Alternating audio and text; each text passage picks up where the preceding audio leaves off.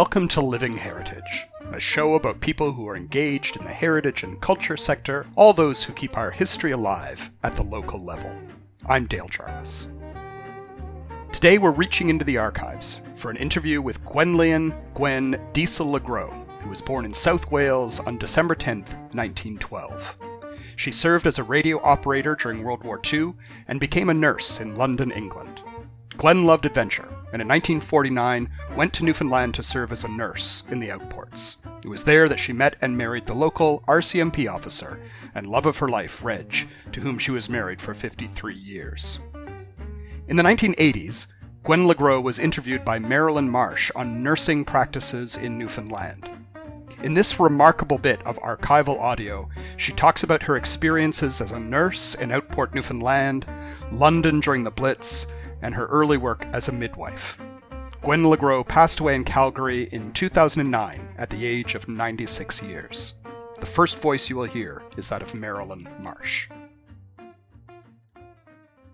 You were just finishing up your story, telling me about the night of your honeymoon, and you went to the lady and had to stay with her through her delivery until 8 o'clock in the morning. That's right. And can you pick it up there again? Yeah, I remember now. She had a baby boy. And after that, then, of course, I walked back to where we were, the boarding house where I lived, and got back into bed with Reg. And he was still waiting. So that was our wedding night. Not very many people go out to a maternity case on their wedding night. Not very many, no. But, you know, that's part of being a nurse, isn't it? I mean, that is kind of amusing and unexpected. But at the same time, I'm sure you lot missed a few Christmases or Christmas dinners because of your nursing. Yes, that's right. But where it was, where you were sort of stationed in these outports, you were there, and if anybody wanted you, what used to sort of tickle me, they come to the door and they used to say, "Nurse, you've got to come."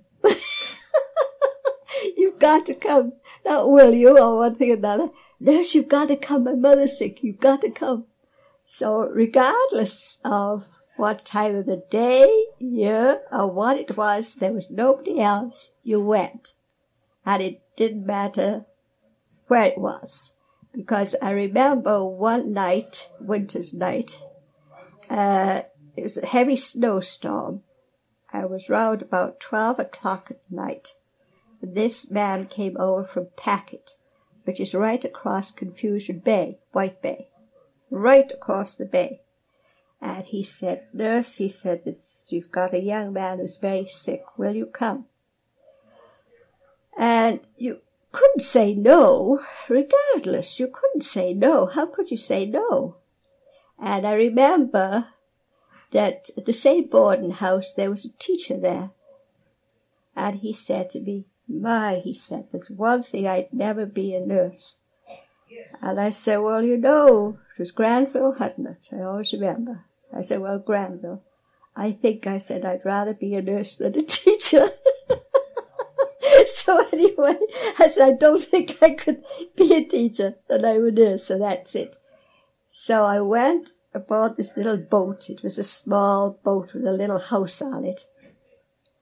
And we were about 4 hours on the water, I suppose. There was a lay preacher aboard. And a very conscientious, nice person, But all the way across, he kept telling me how good I was to get out at night and how the good Lord would look after me and all this sort of thing. He was prating away, And I thought, oh, gee whiz, I wish I wasn't here. So anyway, we got right across and snowing, and we could hardly see where to get into in Packet. Snow was coming down. We saw the light on the jetty, and we got in. Where we got into Packet, I went up to this house. There was a young man about 30. He was dying. He had TB. And he was dying. And all I could do for him was make his and a little bit easier. That's the only thing I could do for him, because he was really fighting against it.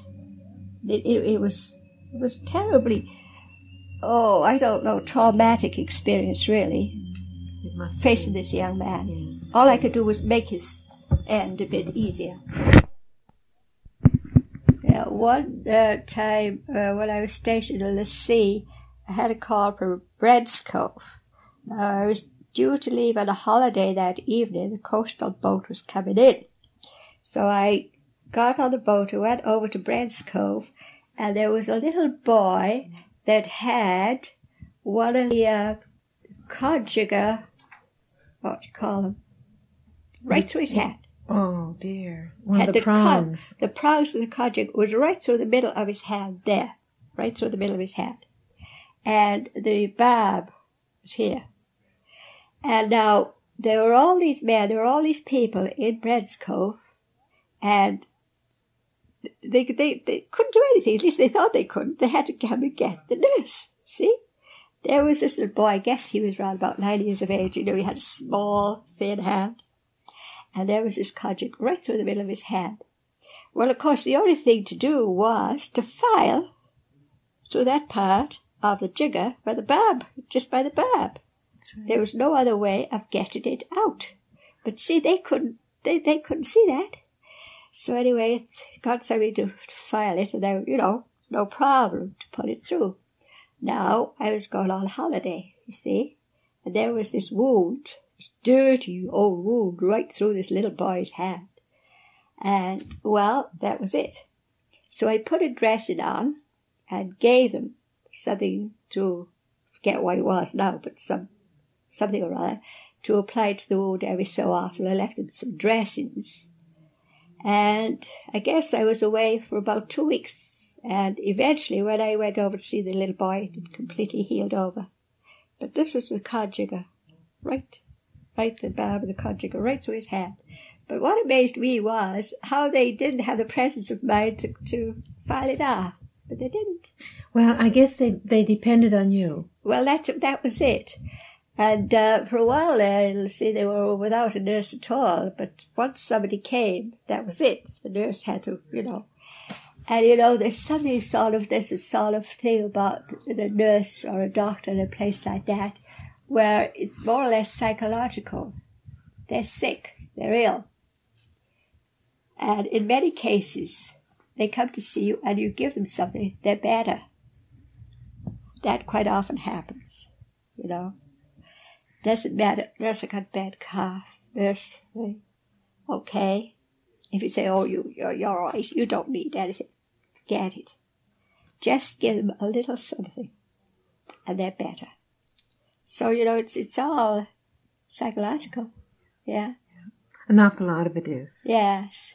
Yeah. Well, of course, it's not all like that because, there are a lot of genuine cases that had to be, looked after and sent to hospital, etc., etc. But people need somebody, you see, to give them a little confidence. Yes. And sympathy. Yes. Right. I was going to ask you, you were the nurse and people looked up to you. And what were your relationships like in the community? I mean, I know you met Reg and he was in the Mounties and he was another person that was looked up to. But before he was on the scene, was there anybody that you could date with or walk out with? Yes, there were a few families there in the sea that, my goodness, we had one family there. We used to go out and play bridge with them. We used to go out and dine with them. And he was a teacher there. He was in the Royal Air Force before he was a teacher. And then after that, he was with the cooperatives. And I got to know them very well. And then there were quite a few other families there that were sort of, you could mix with them socially, and they were really, in fact, I think some of them, their intelligence, they knew more about things than I did. Mm-hmm. Yeah, they were well educated and well knowledgeable and well, oh yes, there were quite a few families there that I respected enormously. Mm-hmm. Yes. Mm-hmm. Because I was wondering if it would be difficult for someone, especially somebody coming from away, coming into Lassie and, and been the nurse, whether you were able to mix socially. Oh, yes. Yeah, there were quite a few families that I could mix socially. And could you mix with every family, or were there? Oh, no. Well, of course not. You can't do that anywhere, really, can you? No. No.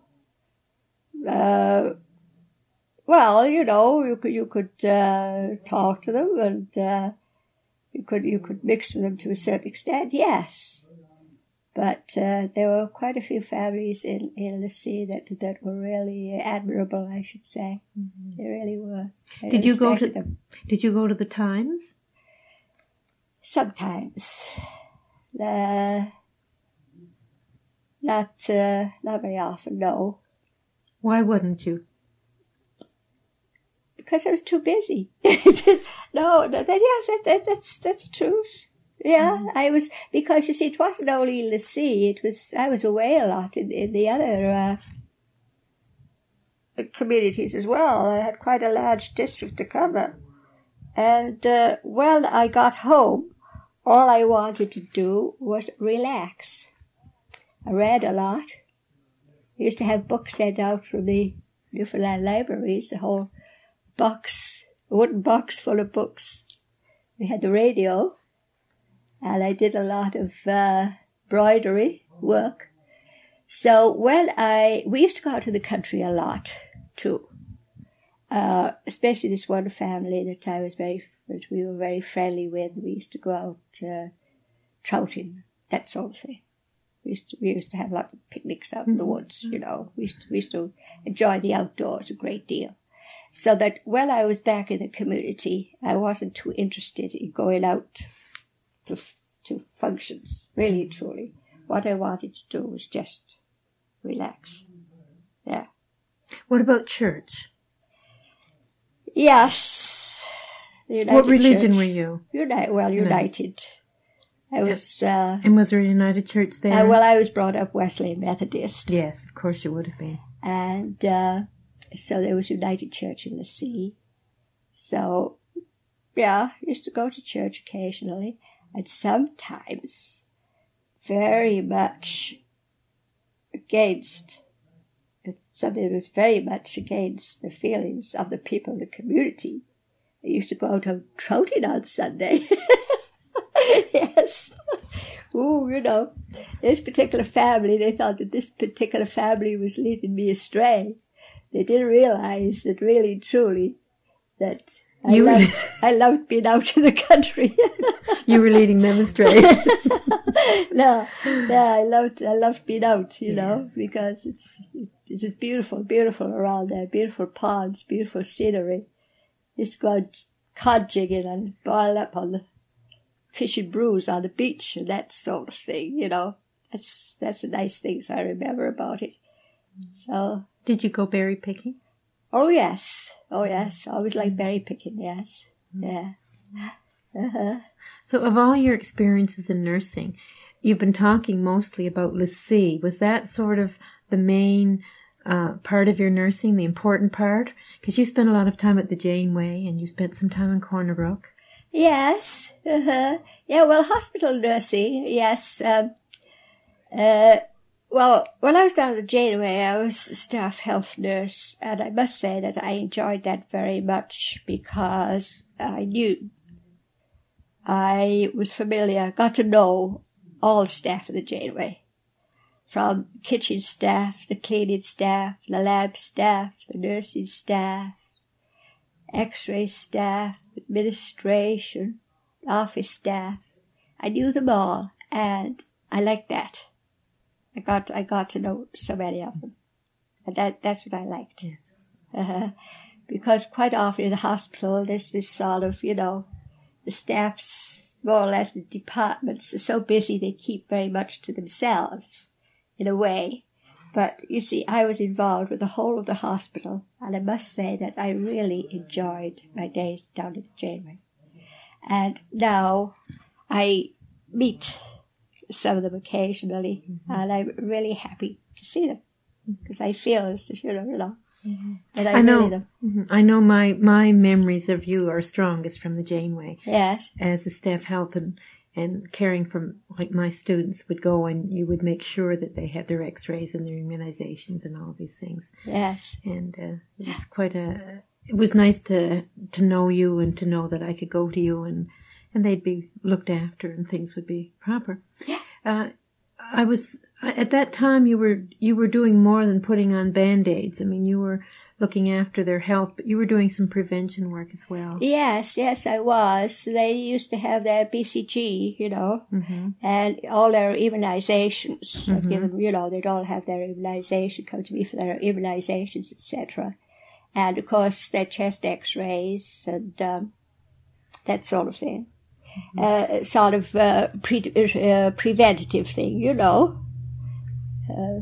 apart from their daily ailments, one thing or another. And of course, the different lab tests that they used to have to undergo, and that sort of thing. I used to look after that. So it was a sort of general health job, general health care. That's right. So how did you see your role as a nurse? Did you see it change over those years? Or do you think you were doing some of the same things at the Janeway that you were doing in LaCie? Certainly it was different from your midwifery. There's no question about that. Yes. Well, I worked a little while emergency and outpatients in the Janeway, and of course when it comes to the outpatients, all you do is more or less the doctors come in and like the eye specialists, etc., neurologists and all that sort of thing, and all you did was more or less take the charts in and the doctors would examine them, and then you'd have to see that the whatever the doctor ordered would be carried out. So really and truly it wasn't sort of bedside nursing care. So, that was completely different. And then, of course, in LaCie it wasn't bedside nursing care. It was only in my early days during training and in a few years, I guess I was about 2 years at Western Memorial nursing. That was the only bedside nursing care that I did, actually. And I think that I'd rather be out in the public health rather than be on the ward with bedside nursing. I'd rather be out with the people. That's more my way of, that's what I like doing. Yes. An independent worker in the community. That's right. Because you had a much larger scope, didn't you? That's right. That's true. That's true. Well, you've answered a lot of questions for me this afternoon. Are there any stories that I haven't to ask you about, or anything that you can think of that you would like to tell me?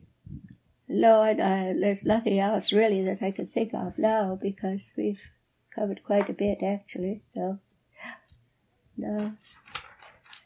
One time when I was doing my midwifery there in North London, North Middlesex Hospital, and it was the time when the V2 bombs were coming over. And they were the bombs that would sort of just come. Never heard them or anything. There'd be this terrific explosion, a terrific devastation. And this particular morning I went on duty, and I was on duty in the nursery. And when I went in, there was pieces of there was the wall half in, there were pieces of ceiling all down and all the rest of it. One of these bombs had fallen across the road, on a factory across the road, and it had done some damage to the hospital itself. We always used to keep a sort of mesh over the babies' cots for protection. And this bits of plaster and all the rest of it came down on this mesh, and none of the babies were injured. And then I was called to do a catheterization on the ward. this particular patient. So I put all the screens around her and put on my gown and put on my gloves, etc., etc. There I was in the ward doing this catheterization on the patient. And after I did it, I came out and the ward was in a mess.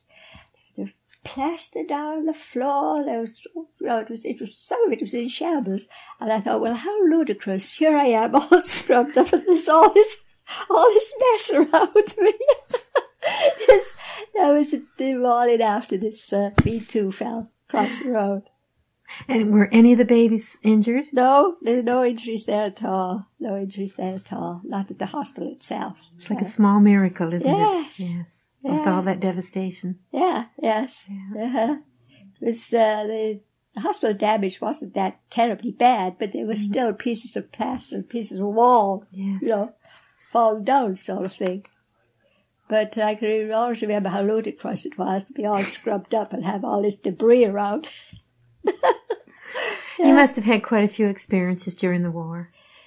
Yes, yeah, quite a few experiences, personal experiences, apart from the hospital experiences during the war. But lots of other people had them too, and it was just a way of living at that particular time. What was the most outstanding one that you remember personally? Beginning of the war, when I was nursing, and I had a couple of days off, and it's just the reconnaissance planes used to come over, just nothing really. But anyway, the air raid siren would go off, and in the hospital, you see, when the air raid siren would go off, we'd have to get up and go on duty and get all the patients, go down in the basement. And sometimes we would be up half the night as well as being on duty during the day. So anyway, I had some time off and I went home. And two of my brothers were home, and my mother and myself.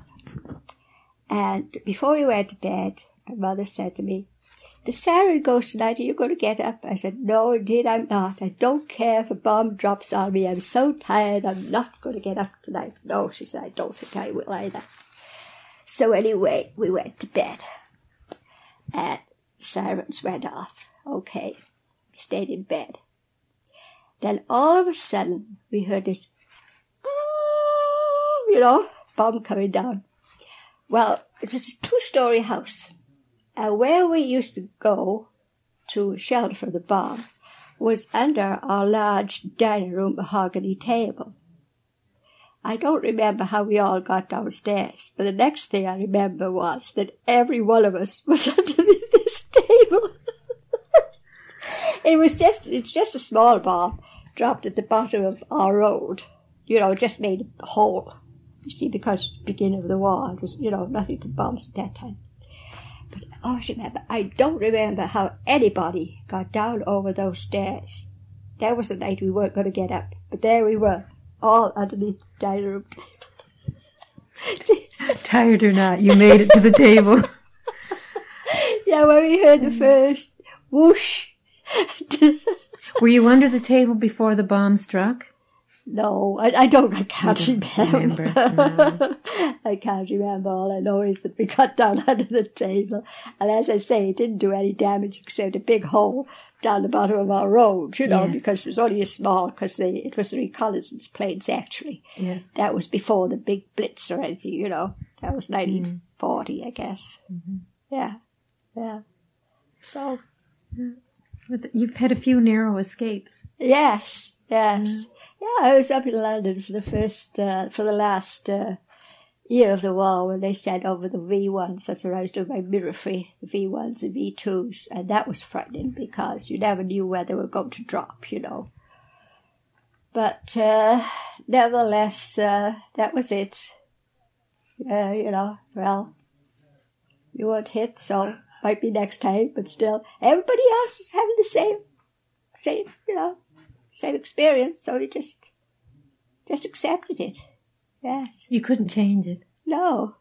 But whatever happened, that was it. Right. And it's amazing how everybody just went on living, did their daily jobs, just went on living the same as they always did. But the fact was that it brought people closer together, Of course it did. Yes. Wherever you traveled, buses, trains, well, anywhere. Yeah, it brought people closer together because you were all in it together, regardless of who you were or what you were.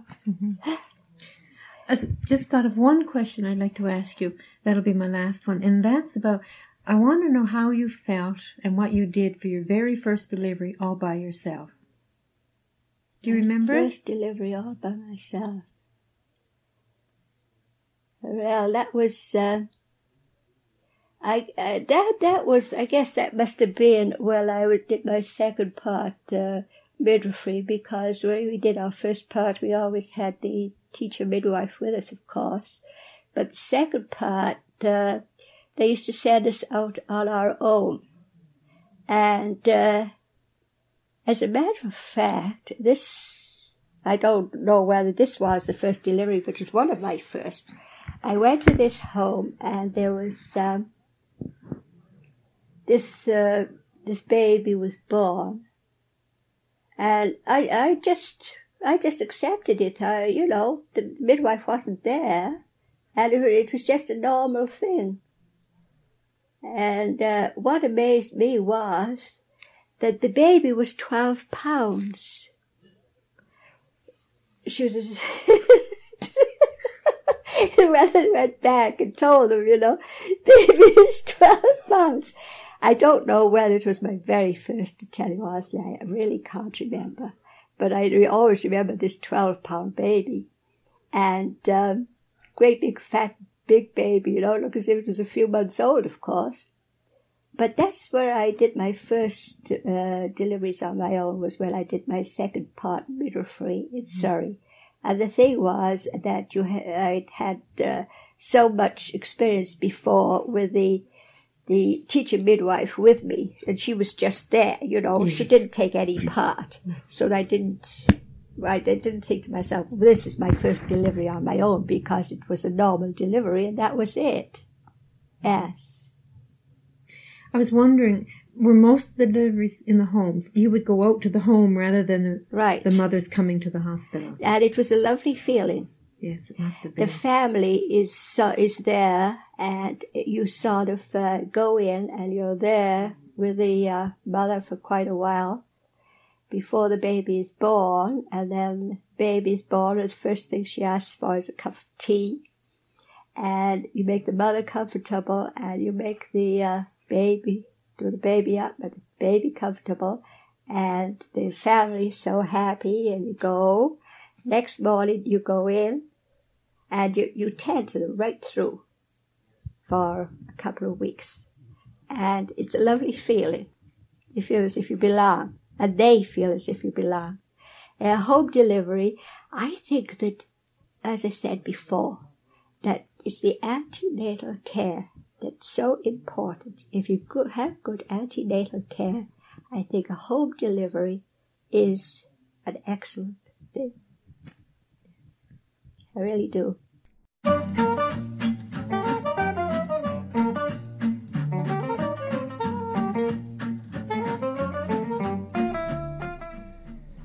You've been listening to the Living Heritage Podcast, a co-production of Heritage NL and CHMR Radio at Memorial University. You can find previous episodes on iTunes or wherever you download podcasts. We're on Twitter at HFNLCA.